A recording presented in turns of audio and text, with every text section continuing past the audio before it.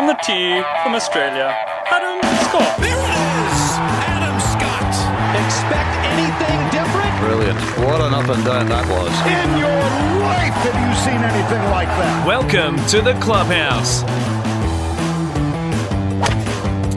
Yeah, we're back. Great to have your company. This is the Clubhouse right around Australia, talking all things golf. Wherever you might be listening on this great golfing weekend. It's a bit cold, it's a bit wet, but hey, golf still gets around. My name's Julian Bayard. Mark Allen is here, back from holidays. Nice to see you, Jules. Marco, you look good, tanned, refreshed. I'm glad you're playing golf. I wouldn't play golf at all in the weather we've got down here in Melbourne, but there's some amazing performances from last week, including a 41-pointer from the host of the Clubhouse. 41 well done, Marco. points. Well done. No, you, mate. Well done to you. What's the handicap down to now? 7.8. Yeah. 7.8. It's a bit scary. We're getting serious It's a now. bit scary. 41 points. Came in a Congratulations, point. Came mate. in That a is whole point. fantastic. Yeah. Well done to you. Almost cheating, I reckon, though, because we were playing. It was a bit wet. Yeah. We had one hole where it rained. We were very lucky. Yeah. Played early in the week, and it's the old ball up theory, as you played call up? it. You played up? So you So can you pick can the lift, ball up, clean it, and drop. and just Or place.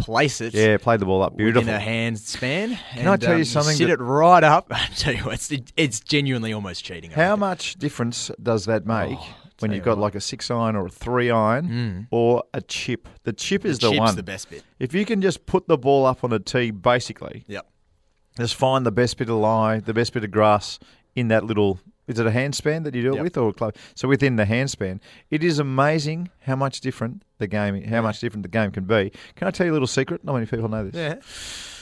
Yeah. Al Geiberger. It's not going to be a secret for much longer. Al Geiberger, credited with shooting the first 59 in the history of the US Tour. Right.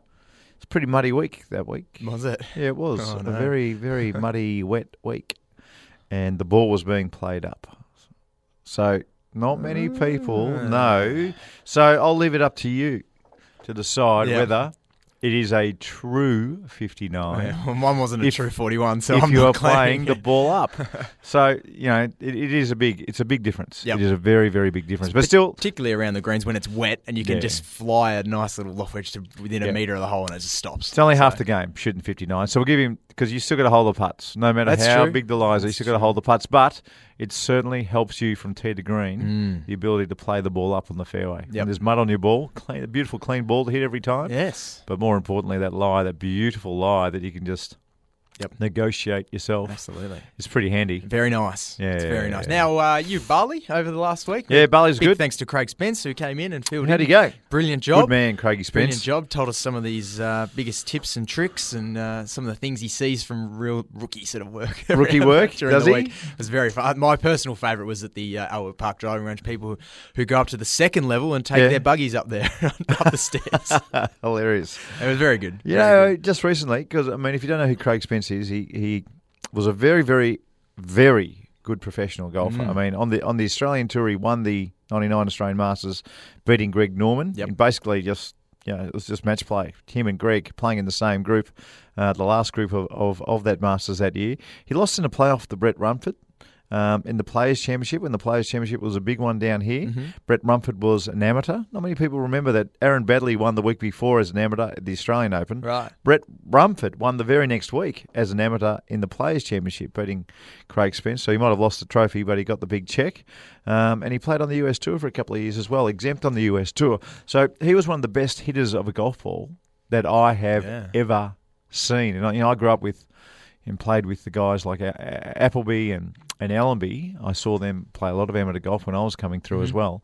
But Craig Spence hit the ball better than all those guys. Yep. He did. He hit the ball better than Badley. He hit the ball better than Bradley Hughes. He hit the ball better than all the good kids that I grew up with coming through. Craig Spence, you've just never seen anyone hit the ball like this kid. He did it with ease as well. He was a beautiful player as a kid and unfortunately just got the heebie-jeebies with the short game. Yep. That'll happen.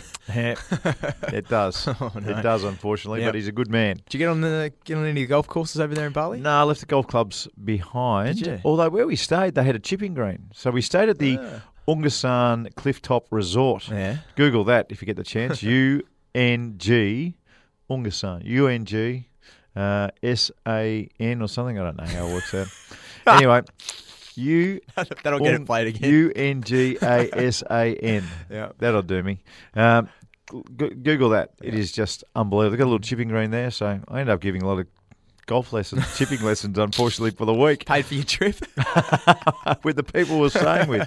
So that was okay, but no, I left the golf clubs at home. But there's some good courses there. I keep on seeing some of the pictures floating around. Yep. I know, we played a tournament in Bali. It's always a story. We played a tournament in Bali 25 years ago. Yep. That I played in, and Nick Faldo was playing this tournament, and he was leading by 6 shots with 6 holes to play. So he's home. He's past the post. Absolutely home. Anyway, Craig Parry was playing in one of the groups behind and played with Faldo on the day before, on the Sunday. And Parry put his hand up for a ruling. There was a stone behind his ball, and Trevor Herden came across and said, "Hey, I'm just going to take a drop. I'm just going to get rid of this stone from behind my ball in the bunker." And Trev said, "No, mate, it's not a European event. It's an Aussie event this week. You can't do it. You've got to play the ball." And Paz has looked at Trevor Herden and said, "Well, Faldo did it yesterday." He said, "What?" He said, "Nick Faldo did it yesterday." He goes, "Did he really?" So Trevor Herden, who was the tournament director, the official, he had to go to Nick Faldo, and on I think it was like the 13th tee after Nick finished out, went up to Nick. Nick's got a 6-shot lead with 6 to play. Said, "Nick, did you lift a stone from behind the ball yesterday?" He said, "Yeah, do all the time." He goes, "Well, I'm very sorry, but you're disqualified." So he'd have to disqualify Nick Faldo. Nick Faldo just walked off in disgust. Unbelievable. Wow. Amazing story. So that was the only other time I'd been in Bali. I didn't see one thing. I only stayed in the resort. It was so hot that week. Yep. And this time around, I didn't get to see any of the other golf courses, but everybody tells me that the golf courses over there are magnificent. Course in little gated community called New Kuta. New Kuta. So it's bits further south, right, down towards Uluwatu. I think. Uluwatu, yeah. And magnificent course. Played there a couple of years ago. Is that the one with there's one golf course there, and forgive me because I don't know the name, but they always show this one picture of a hole. It's just a beautiful par 3 on the cliff. Yeah. Is it that one? Yep. Yeah. Well, that course looks amazing, and people have told me that's a ripper. Yep. It's a good one to play. Some good courses over there. Yeah. Did you bring your clubs or did you borrow some? Hired them. And what were they like? Now, it's always important to know what the high clubs are like. They were a set of Callaways. Yeah. Very nice. Good start. They sort of fitted me up before I got there. And beautiful. Got the cart and the caddy on the back who is just extraordinarily good. Yeah, they're great. And you're looking at a green and you're like, I reckon, maybe 2 cups to... Yeah. 2 cups borrow right to left, and she's like, no. Left side. And you're like, really?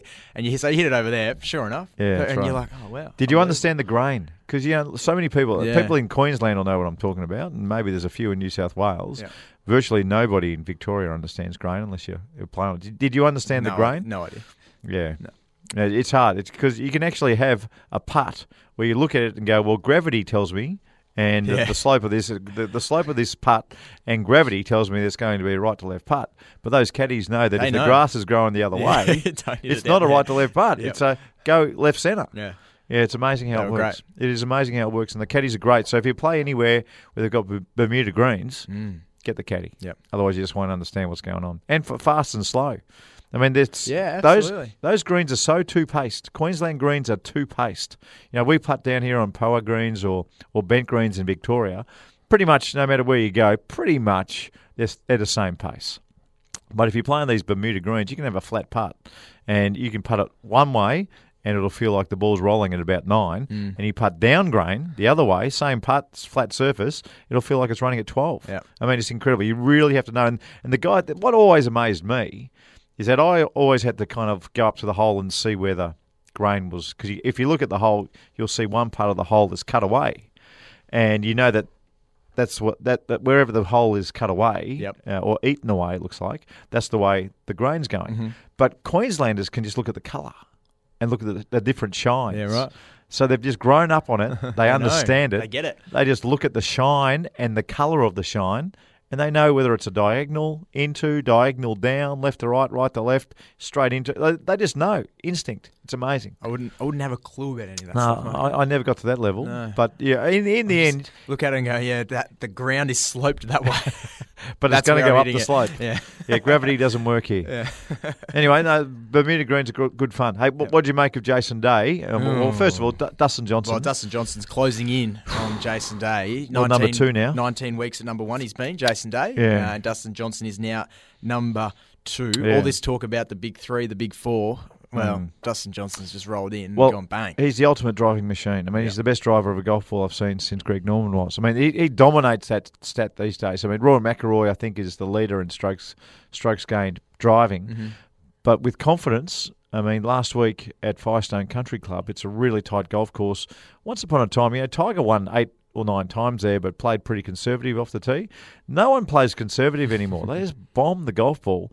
But one of the great things about what Dustin Johnson is achieving at the moment, he has a really shut club face, and there's been a million articles and commentary about the shut club face. But what he is doing is, with that shut club face, he's hitting fades. Now, what that does is, because the club face is shut coming down and then remains open through the ball, it stays square for a long time in the hitting area, in impact, where the people who draw the ball, you've really got to roll the club face. So a lot of it becomes down to timing, because you've just got, when you're rolling the club face to hit that draw, you've got to time it just right. But Dustin Johnson, he's hitting the ball 1 million miles, and he is keeping his club face square through impact. Yeah.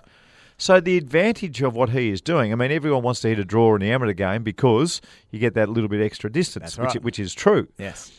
But Dustin Johnson, all the pros, because they've got so much distance, the pros, They don't need it. They all want to hit fades. Mm-hmm. But not many of them can really do it properly.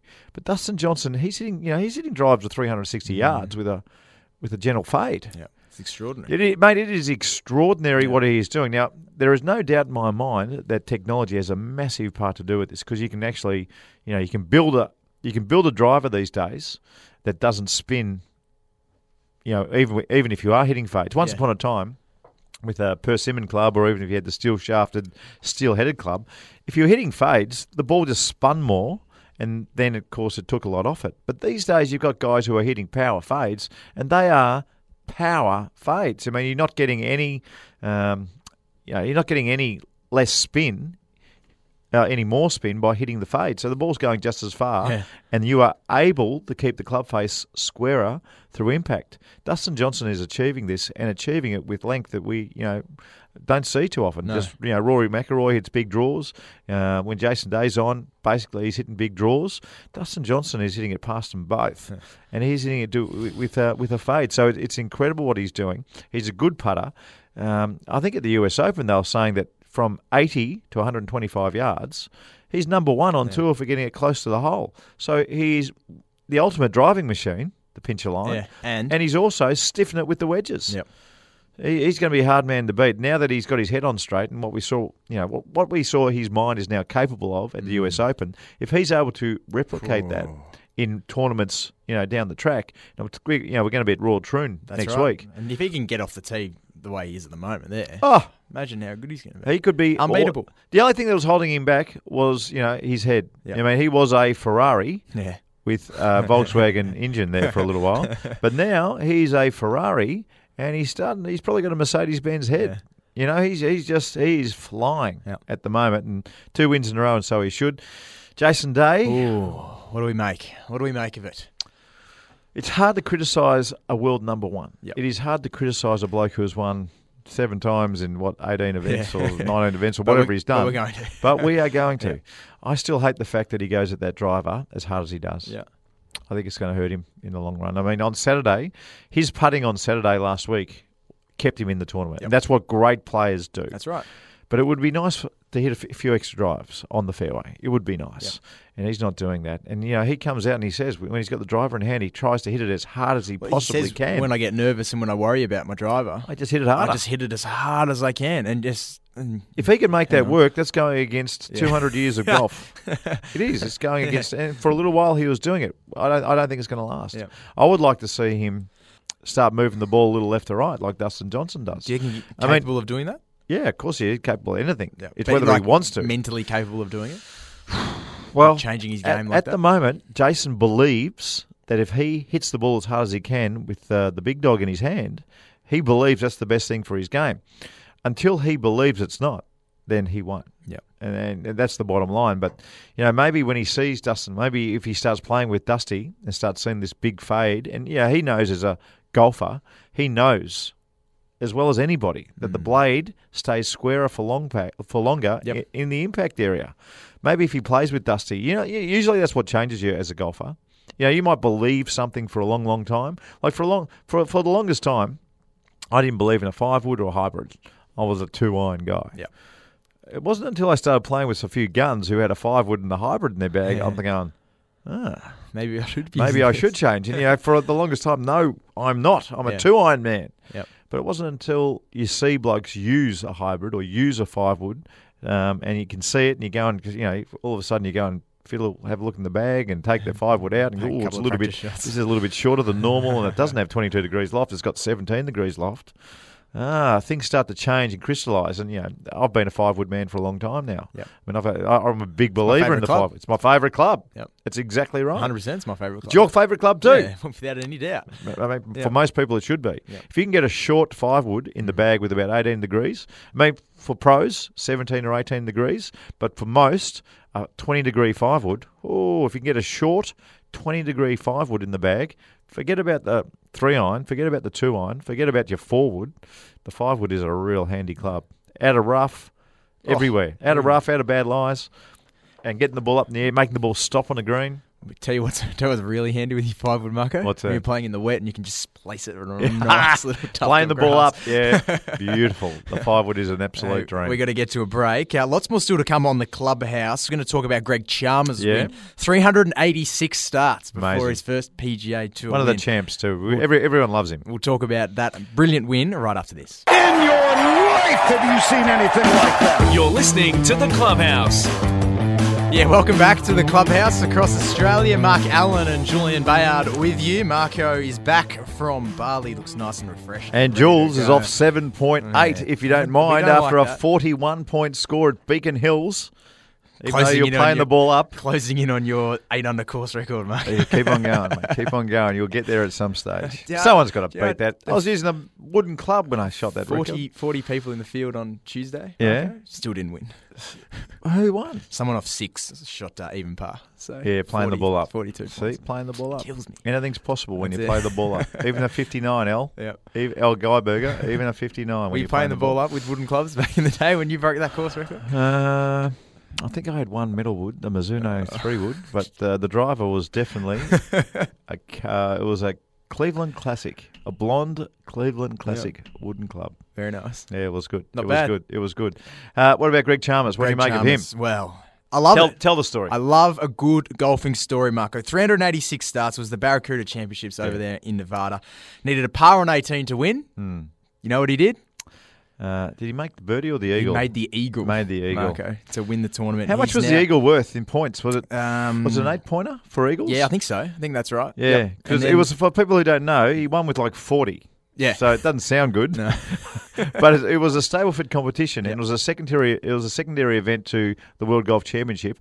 So in their Stableford, I mean, it's very different to our Stableford in this country. Their Stableford, you make a bogey, you get -1 point. Yep. A par is you get nothing, just nothing happens.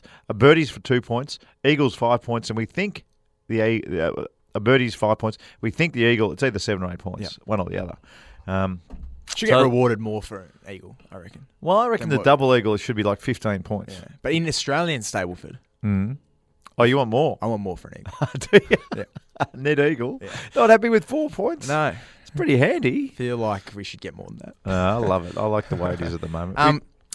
Exempt now 2017 PGA Tour Yeah, it's is huge. Greg. And At 42, plays the Open Championships and the PGA Championships. yeah, there was only one spot available at the Barracuda, and he managed to win it. I love what the Open Championship is doing now with the qualifying. It makes so much more sense. They are getting quality fields all of a sudden. Once upon a time, they used to have an open qualifying for anybody at Kingston Heath. Yeah. And you were getting, unfortunately, Pro-Am players. It was the biggest deal for them ever, Yep. but it was, Greg Chalmers, who wins events, wasn't getting that chance. Okay. So the way they're doing it now is that, they might have, I don't know, let's say they've got 20 players who are already exempt for the Open at Royal Troon. What they'll do is, if they've got 3 spots available, if you finish in the top 5 of this event or the top 10 of this event or whatever it is, the top 3 of those players who haven't already got a start, they'll give them a start. So, 1, they're giving out starts much closer to the event. Yes. 2, they're giving starts in tournament conditions, so where big players, good players are actually playing. You know, when you come down to Kingston Heath and you just say, look, there's 3 spots available, I mean, you had Pro-Am players who hadn't played in the tournament for a long time, having their 2 hot rounds of the year and playing in the Open Championship. They were actually, they had their 2 hot rounds in January. Don't worry about the Open Championship being played in July. I mean, once upon a time, if a Pro-Am player spent the money to go all the way over and qualify on the Sunday and Monday before the tournament, if they played 2 good rounds, then no one batted an eyelid. You're playing well, fair enough. And you are in. And not only are you playing well, you're playing well in tournament conditions that we're about to play. I think they've made a nice change. Saying that, they still give open spots at the Australian Open. So there is always that little cup on the side of someone's. That's exactly right. So you got guys last November. Yeah. I mean, I don't know. You understand golf. Yeah. I mean, you can get the shanks in a week. Yep. So they'll actually be giving out spots in November the year before. I still think that's a little bit sus. So I think they need to, fine-tune what they're doing. They're back on the right track, but they certainly need to fine-tune what they are doing. And all the lead-up events to an Open, whether they're on the European Tour, the Asian Tour, Japanese Tour, US Tour, even for, maybe on the web.com tour, some of those, maybe just have those spots available within the month leading up to it. I mean, ideally, probably 2 weeks beforehand, although that stuffs up travel arrangements. But that guarantees the world-class field. Unfortunately, in years gone by, you might have had 30 players who just were out of their depth. Yeah. And that's no good for golf. So I think they've understood that and they're making the change. But back to Greg Chalmers, fantastic what he's done. I mean, 2 seconds. He had a second in 2000 and a second in 2009. He's been a battler. I mean, he's been back and forth from the web.com, back to the big tour, back to the web.com. And at 42 years of age, the fact that he is now guaranteed starts and, he's got a big check in his back pocket again. He'll get some bonuses along the way, but he's all set at the age of 42 for the next 2.5 years. Yep. So that is enormous. So he'll be out there until he's probably 45. And look, I know Greg, and I hope he doesn't mind me saying, but, he's going to be a lifelong golfer now. I mean, he'll probably try and battle his way onto the seniors tour. He's playing golf for the rest of his life. And well done to him, because a lot of the guys in that situation, they've done nothing but play golf. Yep. Unfortunately, when you play golf, if you end up being a hack, I've got my hand up, you've really got to battle to enjoy the life that you're kind of used to. Right. Yeah. You've got to battle. You've got to find a way, one way or another. And a lot of unfortunately, there isn't many jobs like that. They're not these beautiful jobs for guys who have only played golf these days to come out and run a business. There's just not. So for him to actually win at 42, that sets his life up, I think. Yeah. He's got a little bit more certainty in his life for his family and for him. And everyone who knows this bloke is absolutely rapt that is the case, because he wouldn't hurt a fly, mate. And when I say wouldn't hurt a fly, he can turn on the sporting hate when he needs to. He won the Australian Open at the at Royal Adelaide Golf Club in 1998. It's the toughest golf course we'd ever seen. Yeah. He held off Nick Faldo in 1998. Held off someone else too? Yeah, well, I made a little charge. Oh, I was close. A little charge? Or Well, I wasn't far in our behind. pre-production meeting over a coffee today, Mark. I didn't want you to bring it up. Well, tell me what happened. Well, I was about 6 back starting the day at the Australian Open. And I knew it was a tough golf course, so I just, I felt like if I could shoot an even par score, then I would make a big check. Yep. I birdied the first, then birdied the second, and then birdied the third on the toughest golf course anyone has ever seen. So I had to change my strategy. So my strategy on the first tee was shoot par, win a big check. On the fourth tee, my strategy had changed so much that I was writing out my winning speech. Unfortunately, after that, it didn't go too well. What did you do from there? I was even par. I ended up being about even par after 9 holes, and on the back 9, it just seemed like I missed fairways by 6 inches, and if you miss fairways by 6 inches this week, you're in rough up to your belly button. I needed to really choke and start really spraying it out to where the people were walking around, and then you could actually play the game. But I think I ended up shooting like 41 on the back nine, so 36, 41, something like that. What's that? 70, 77. Yep. Hockey sticks. That sounds about right on the last day. So I went from earning a big check to winning the tournament to just picking up about 8,000 for the week, which was the disaster. Shocking. Disaster. Anyway. Did Greg win? Greg had a win. Yep. He shot even par on the toughest golf course we'd ever seen in the whole world at that stage. Some people thought it was unfair. He shot even par. No one else shot under par. Held off Nick Faldo. He can be tough when he needs to be, Greg Chalmers. Yep. And you saw him down the stretch here. I mean, he was the toughest bloke in the field in the end, and he deserved his win. Yep. Good on him. Good on him, mate. He's a great putter. Good on him story. Yeah, he's a beautiful putter too. Have you seen him putt? Yeah. When you look at his stats, and you know the stats. Fluent. Strokes gained. Yeah, he is fluent. It's a really good way of putting it. His rhythm when he putts is beautiful. Yep. And his routine is beautiful, and you can see when he's switched on. He's a metronome. Yep. Yeah, he's a repeating machine. Just quickly before we get to a break, would you like to see more of these Stableford top tournaments where you encourage attacking golf? Not too many more. No. Yeah, not too many more. I think Something for the Olympics, maybe. Something different. No. No. The Olympics it's Mickey Mouse enough. Okay. They've Mickey Mouse themselves to death. The golf in the Olympics. I couldn't see it being any more. Although it wouldn't surprise me, and you're on the right wavelength, it wouldn't surprise me if they did, because they're just searching for anything at the moment, golf in the Olympics. Yep. Just some players. Some players. Just keep an eye on it. Something might happen soon over Western Australia. Yep. With the Stableford. It might be a complete Stableford tournament.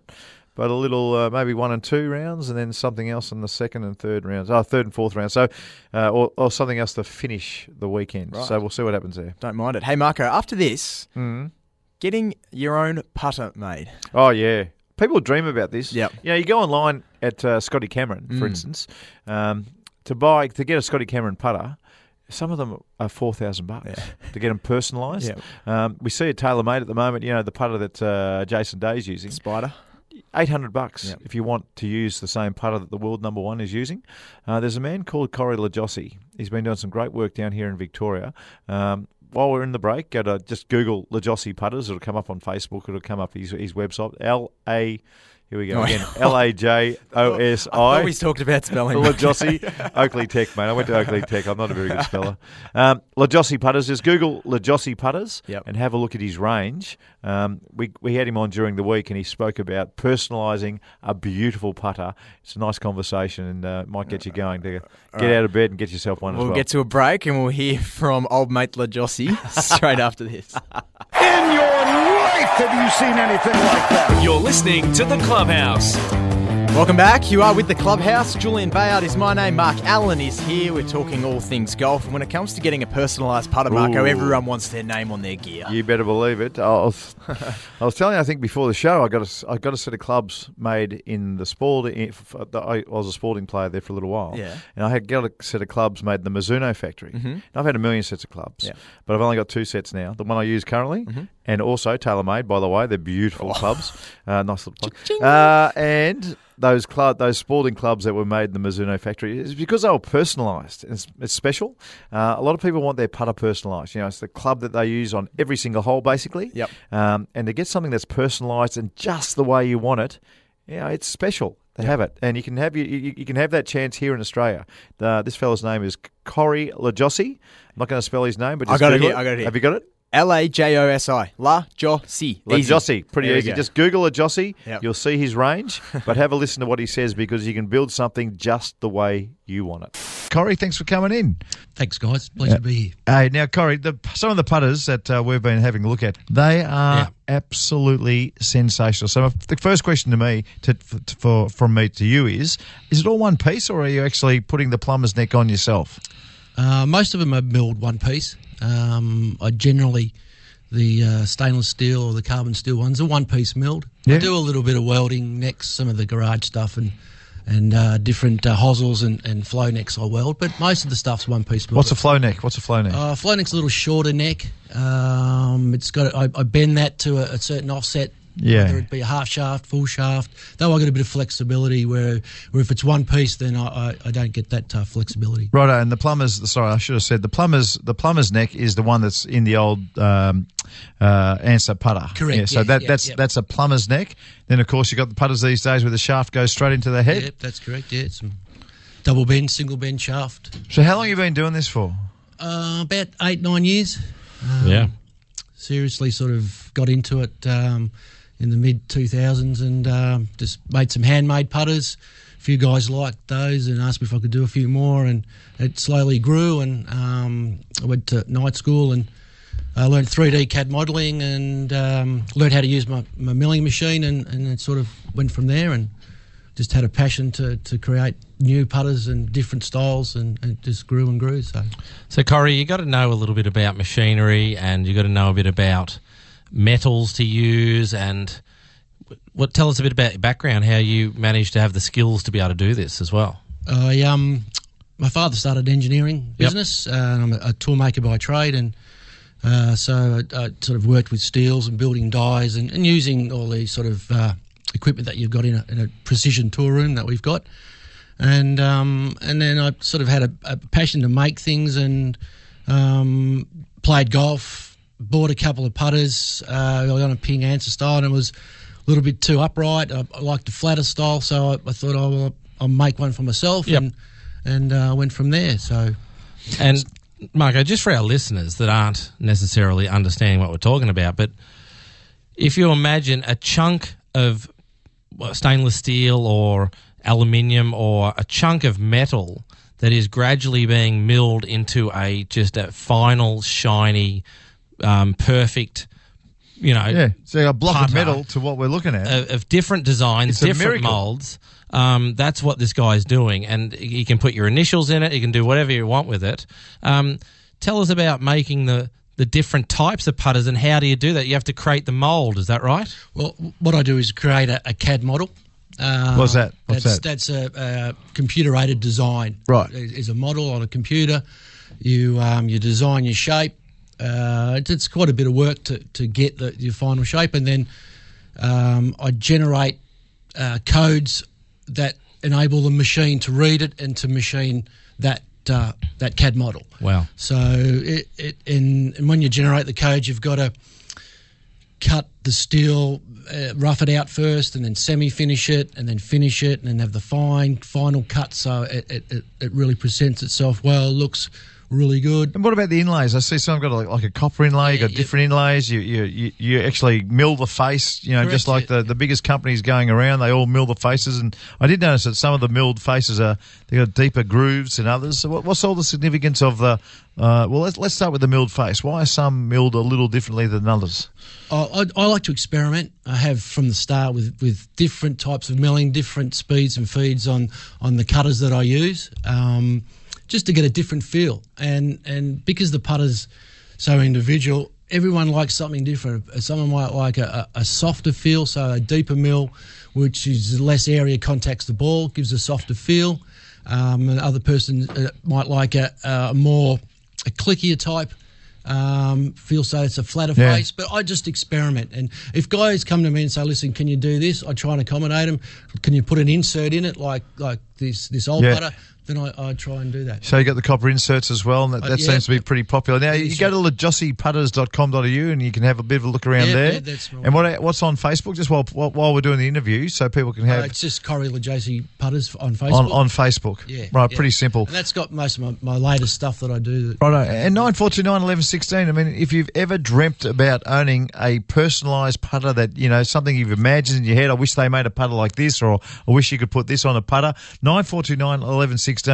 And ask. Maybe we can put the order in over the program, which would be great. And just also for our golf lovers out there, if you think of, say, a nice-looking Yamada putter or a nice-looking Kevin Burns putter, these are what they looked like to me initially, and I don't know if I'm doing them injustice, Corey, or whether I'm overinflating you or what there, but that's what they look, the quality of them is pure. So I like what you've done too, because it's one thing to look at a putter and say, I wouldn't mind making one like that, but the next step is actually to just to do something a little different and add your own touch. And I see some of your putters have got the high toe, which I absolutely like. So some of them look like an old, like an Answer kind of classic, or there's a B60 here as well. And it's just got that beautiful little high toe. Yeah. And just separates them from everybody else. And that's kind of what, it's nice to get a putter off the rack, a beautiful one. But every once in a while, like I was really lucky, I had a couple of sand irons that were personalised. I mean, you must get a lot of people coming to you and your factory just, bouncing out of the joint when they finally get this putter. It's just perfect. It's got the stars, or it's got their initials on it, or whatever the case is. It's got their special inlay. I love the black shafts. So it might have the black shaft in it as well. Whatever it is, they must come in, finally get it, have a few putts on the carpet there, and go, wow, this is unbelievable. Yeah, look, I try and do what they ask. If there's a special request for something special, personalised, I usually can accommodate them. I love to get the pleasure of giving someone a putter that they can use that looks great. It's got their special memento on it, but also is functional. They get out there on a Saturday comp and they can putt and score well with it. That's the main thing. There he is, Corey LaJossie. Yeah. And you yourself and Craig Spence on Chasing Birdies. Craig Spence, his mouth was watering all the way through that little special. His mouth was absolutely watering. Yep. But no, go have a look. Google LaJossie putters, or just Google LaJossie, and away you go. You'll see it all. Facebook. Brilliant. Go to Facebook, I think, is the best place to have a look. Have a look. Marco's Masterclass is up Coming next. up next, buddy. What do you got for us? Oh, well, you talk about having 41 points off perfect lies. Yep. We might go the other direction in a tick. Not sure about that. Marco's Masterclass. Mark Allen is back. He's ready for a masterclass, and we do it all for Club Mandalay Golf Course. It's Melbourne's newest golfing experience in the north, and we thank Club Mandalay for their support of the clubhouse. And if you think golf in Melbourne, think Club Mandalay. Just 20 minutes from Melbourne Airport off the Hume Highway. Clubmandalay.com.au. Normally it's off the back of Jason Day or Dustin Johnson or Jordan Spieth. Today, the masterclass is on the back of Jules Bayard's 41 points at Beacon Hills that brought him down to 7.8, even though they were playing the ball up, which means last week, because it was a bit wet down here in Melbourne, Jules, he got to play the ball up, which means he got to wipe the mud off the ball and then just put it on a big, beautiful bit of grass and do whatever he liked, and he shot his 41 points. Now, some of us don't have the luxury of playing the ball up, and every once in a while you've got to play from a howler of a lie, an absolute howler. And when you are playing golf from bad lies, it is very, very simple. No matter what it is, no matter whether it is a long iron, no matter whether it's a 3-wood, no matter whether it's a chip, a bunker shot, a pitch, no matter what it is, when you are playing golf from bad lies, the ball goes back 2 inches, and at address, your hands go forward 2 inches. And what that does is it makes the club come down on a steeper trajectory. Yep. The way you come into the ball is steeper, and that way you won't get some of the divot, and you'll still hit the ball reasonably. Now, the other thing from hitting from bad lies is you're not going to hit perfect shots. So you've got to have that picture in your mind. One of the great things that golfers do is that they are able to diagnose every lie that their ball is in. They can look at the line and they know what's possible. So that's very important for amateur golfers to know as well. When you are in a bad lie, you've got to understand that not that beautiful high draw might not be possible. It's going to come out low and probably stinky. It's going to be a rotten shot. So even though you're in a bad lie, just understand that the best case scenario is that you probably hit it a little bit thin and the ball comes out a little bit low. So if there's a bunker in the way and you're not going to carry that bunker, aim out to the right. Yeah. So they're very important things. Even the theory of moving the ball back 2 inches and moving your hands forward 2 inches, that actually applies as well when you're in rough. So if your ball is sitting down in rough, don't just stand over it like normal. I mean, it's not a normal shot. So, again, put the ball back. Hands forward. That is it. And play from there. Just do your best from there. But know that you're not going to put spin on the ball coming out of the long rough. Yep. Bunker shot's exactly the same. Put the ball back, hands forward, and probably when you're in a bunker, you probably have to use your wrists a little bit more as well on the way back. But understand that you're not going to hit that beautiful high shot. It's going to come out low. Yep. So, if you've got a situation where the ball's going to come out low out of a bunker, if there's a bunker right behind the hole where you're going, aim left. Don't just hit it across. And you've just got to know what is possible from that lie. So being able to diagnose lies as well as know how to hit the ball out of a bad lie is very important. Critical tip, Marco. You would have had How many points if you were playing the ball down last week instead of the 41? 22. What are you down to? 7.8. That's Maybe very 22. good. Maybe very 22. good. If you get down to 6, I'll tell you what, if you get down to 6, I'll give you a LaJossie putter. Really? How's that? Yep, I'll give you one. Okay. In fact, I'll give you one anyway. Nice. I'll give you a LaJossie putter anyway. Down to 7.8, you're going well. So I'll bring it in next week for you. Play Melbourne's newest golf course, Club Mandalay. No bad lies there, Marco. None. Green fees, 7 days a week, clubmandalay.com.au. It's been great to have you back. Yes, looking forward to the British Open next week. Preview. Do you know there's been one country that has won the last 6 Opens at Royal Troon? Do you know what country that is? You're about to tell me. USA. Really? USA. So Hamilton won it last time it was there. Leonard the time before. Now I'm reaching. I know Weiskopf won it. I know Watson won it. And I know that Arnold Palmer won it. And Kelkovecchia won it. So there's your 6 Americans. The last 6 times that it was played at Royal Troon, those boys had a win. So look for an American player maybe this week as well. That's it. Looking forward to it. Good on you, buddy. Next week we'll have a good look at that. Be back, Marco. See you next Talking time. all things golf. This has been the Clubhouse. We'll see you next week.